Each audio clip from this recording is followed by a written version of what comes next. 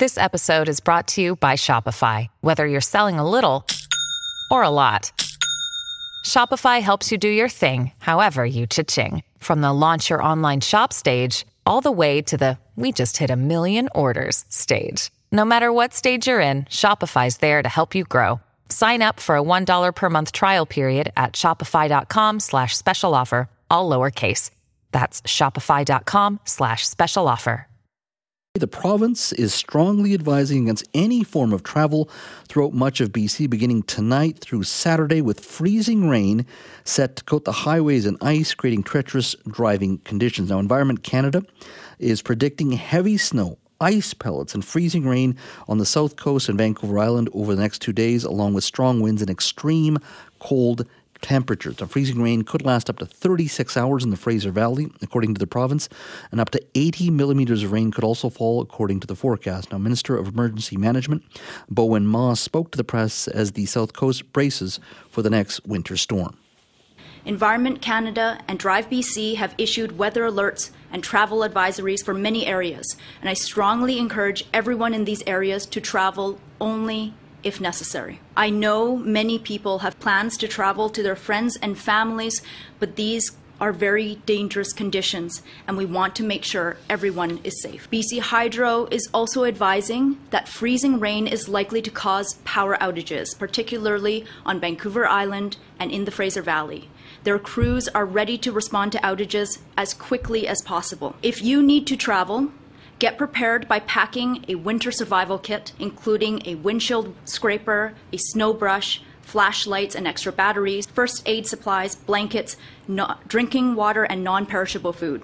It is also a good idea to have a full tank of fuel before traveling. Around the home, please make sure that you have flashlights and batteries available. And make sure that your drains are clear in preparation for the snow melt and rain that is likely to come over the weekend. If you are stuck or stranded, stay in your vehicle or your home. Call 911 for assistance when needed. While freezing rain is in our immediate future, we are also looking to what's next: heavy rain.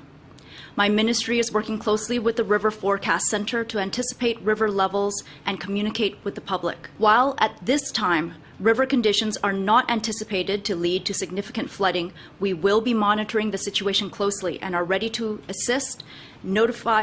ready to notify people and their communities and to assist if flooding does occur. My ministry is prepared to support First Nations and local governments who need it. On the Lower Mainland, Fraser Valley, and Vancouver Island, we have pre-positioned sandbags, gabions, which are like wall-like structures filled with sand, and tiger dams, which are stackable orange tubes filled with water. So we are pre-positioning flood assets where they are most likely to be needed.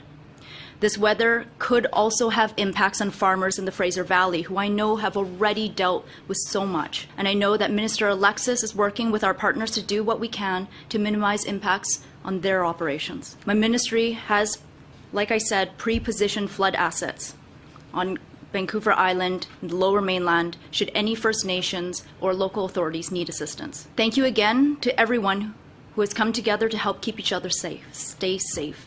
Our government is doing everything that we can to make sure that people are safe, kept warm, while we weather these storms together. That was the Minister of Emergency Management, Bowen Ma. As she had said, freezing rain in the Fraser Valley could last for between 12 to 36 hours. Now, further into the interior, it is not expected that freezing rain will hit the Thompson Okanagan, as temperatures will stay well below freezing. 5 to 10 centimeters of snow could fall in Kelowna on Friday. About 5 centimeters is expected on Saturday. Kamloops should get 5 centimeters on Friday, with some more light snow on Saturday. Now, the River Forecast Centre says there is some minor to moderate risks of localized flooding on the south coast on Sunday, as well as rain falls on accumulated snow. Here is Transportation Minister Rob Fleming. As stated, we're expecting a severe winter weather system starting later tonight. Our maintenance contractors are preparing for heavy snow to hit the south coast.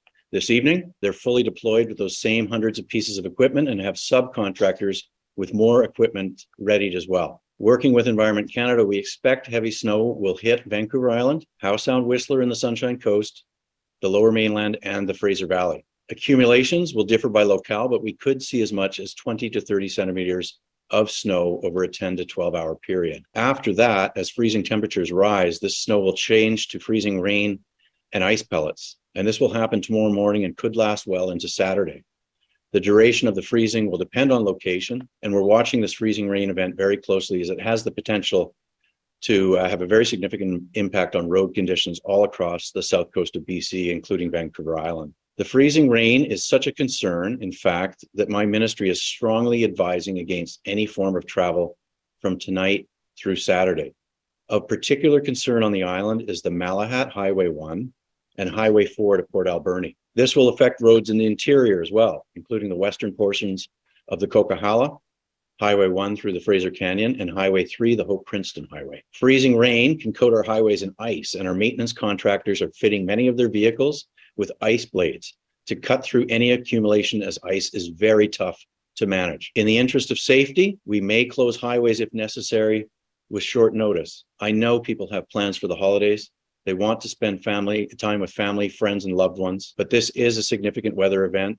Snow followed by freezing rain and then rain. And the rainfall that follows could be extremely heavy and as much as 80 millimeters, which could result in some localized flooding. And Minister Ma has outlined some of the preparations that have been undertaken to deal with that. As always, our contractors will do their best to manage what is thrown our way. But the timing is going to be tricky to go from plowing a heavy dump of snow to laying down salt to combat the freezing rain. It will be a big challenge. And for those who absolutely must travel, you will need to plan and prepare, and we ask for your patience and to exercise the utmost caution. Drive slowly and safely according to the conditions. Do not pass maintenance equipment. They're there to keep you safe. Observe the amber lights as they work on our roads, and be fully prepared for winter conditions. This includes having proper winter tires and making sure you pack appropriate clothing and food in case you're stuck or delayed. Once we get to Christmas Day, we expect to be back in the typical rainy, temperate West Coast weather pattern.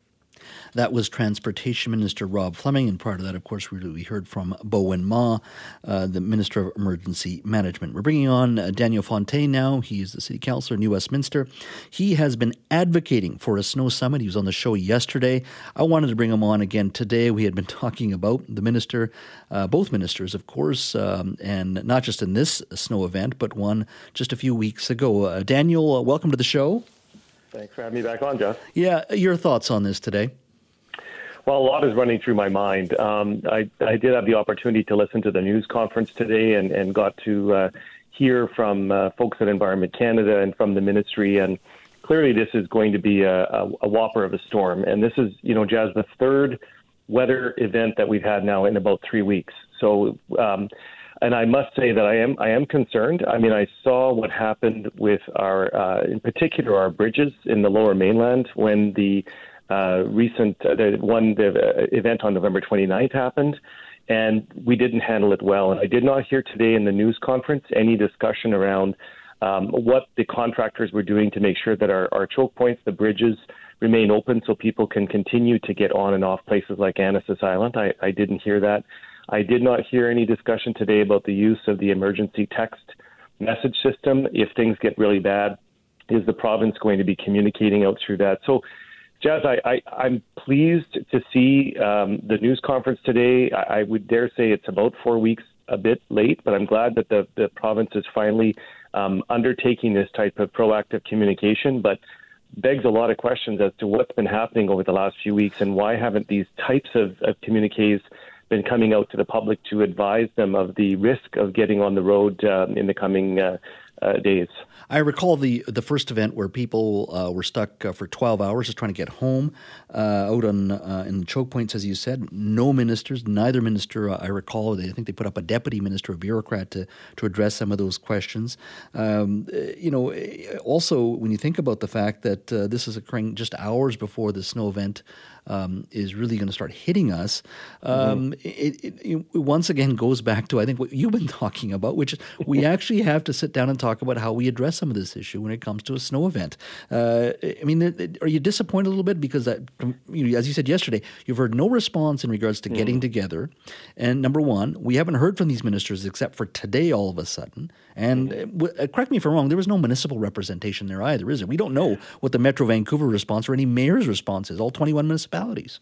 No, I have a shopping list of things, Jazz, that I have concerns around that news conference today. And one of them was the fact that there was no representatives from municipal governments. In fact, the media were asking questions around what was going to happen outside of the provincial highways, and there was little to no response because there was, in fact, no representatives there from the municipal governments. Interestingly, there was federal representation there with Environment Canada, but not municipal. It really goes back, Jazz. We need to have a coordinated response. We do it for things like fire, water, and sewer in our metro area. Surely, knowing that climate change is here and will be with us for many decades to come, likely, we have to be prepared for these things. And things like news conferences, coordinating messaging, hopefully not just hours before the storm's arriving, but perhaps days before the storm arrives. These are not complicated things, and I do not understand why there's such a hesitancy on the part of the minister and of Metro Vancouver to simply get into a room and agree that there are better ways to manage these things than, having people just kind of go on the streets and hope for the best and tell them to put on winter tires. I mean, I think we can do better than that. My guest is Daniel Fontaine, New Westminster City Councillor, just talking about the next 36 hours here on the South Coast, but also in the interior and the island. We are being advised to stay off the roads if you possibly can. How do you think the government's been handling this situation? Call me on the open line. Let's go to Bill in Langley. Hi, Bill.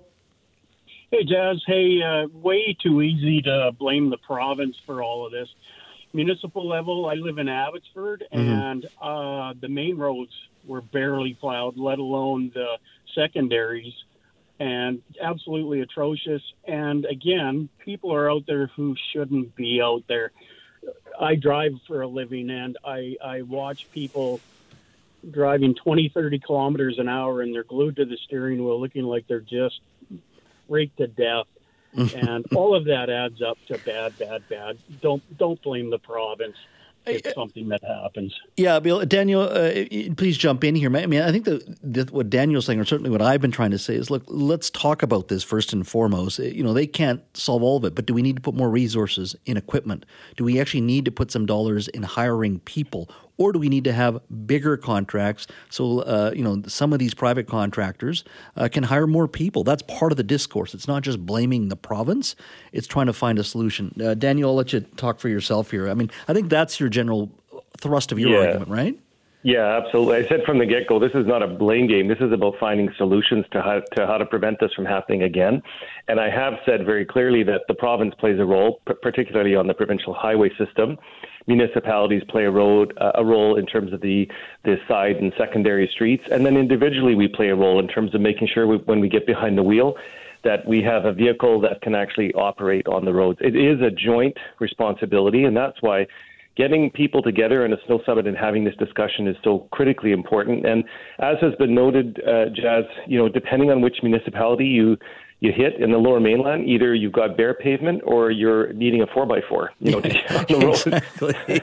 Exactly. And look, to our last call, you're absolutely right. Some municipalities do it well, and some, there is personal responsibility here. People in minivans driving super fast. I saw the other day, I was just shaking my head, and there are people with summer tires. You should have winter tires. You should be better prepared. So that's part of it as well. There is some personal responsibility as well. Let's go to Brad in Victoria. Hi, Brad.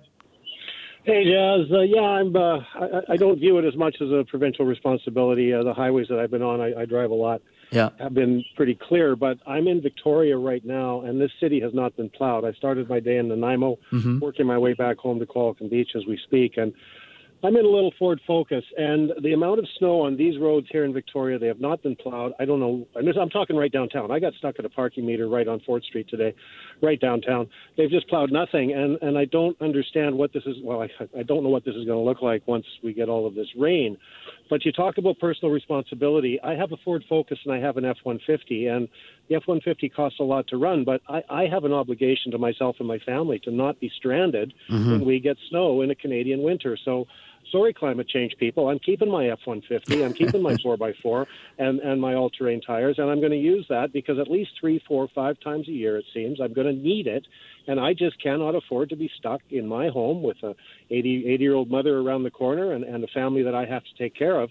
I can't just sit there and wait for days on end. This snow event happened Monday night to Tuesday, and here we are Thursday afternoon, and they have not cleared these roads. And what this is going to look like after this rain event over the next 48 hours, whatever that's going to be, it's just going to be hell on wheels. Yeah, Brad, thanks for your call. We've run out of time. Daniel, thank you so much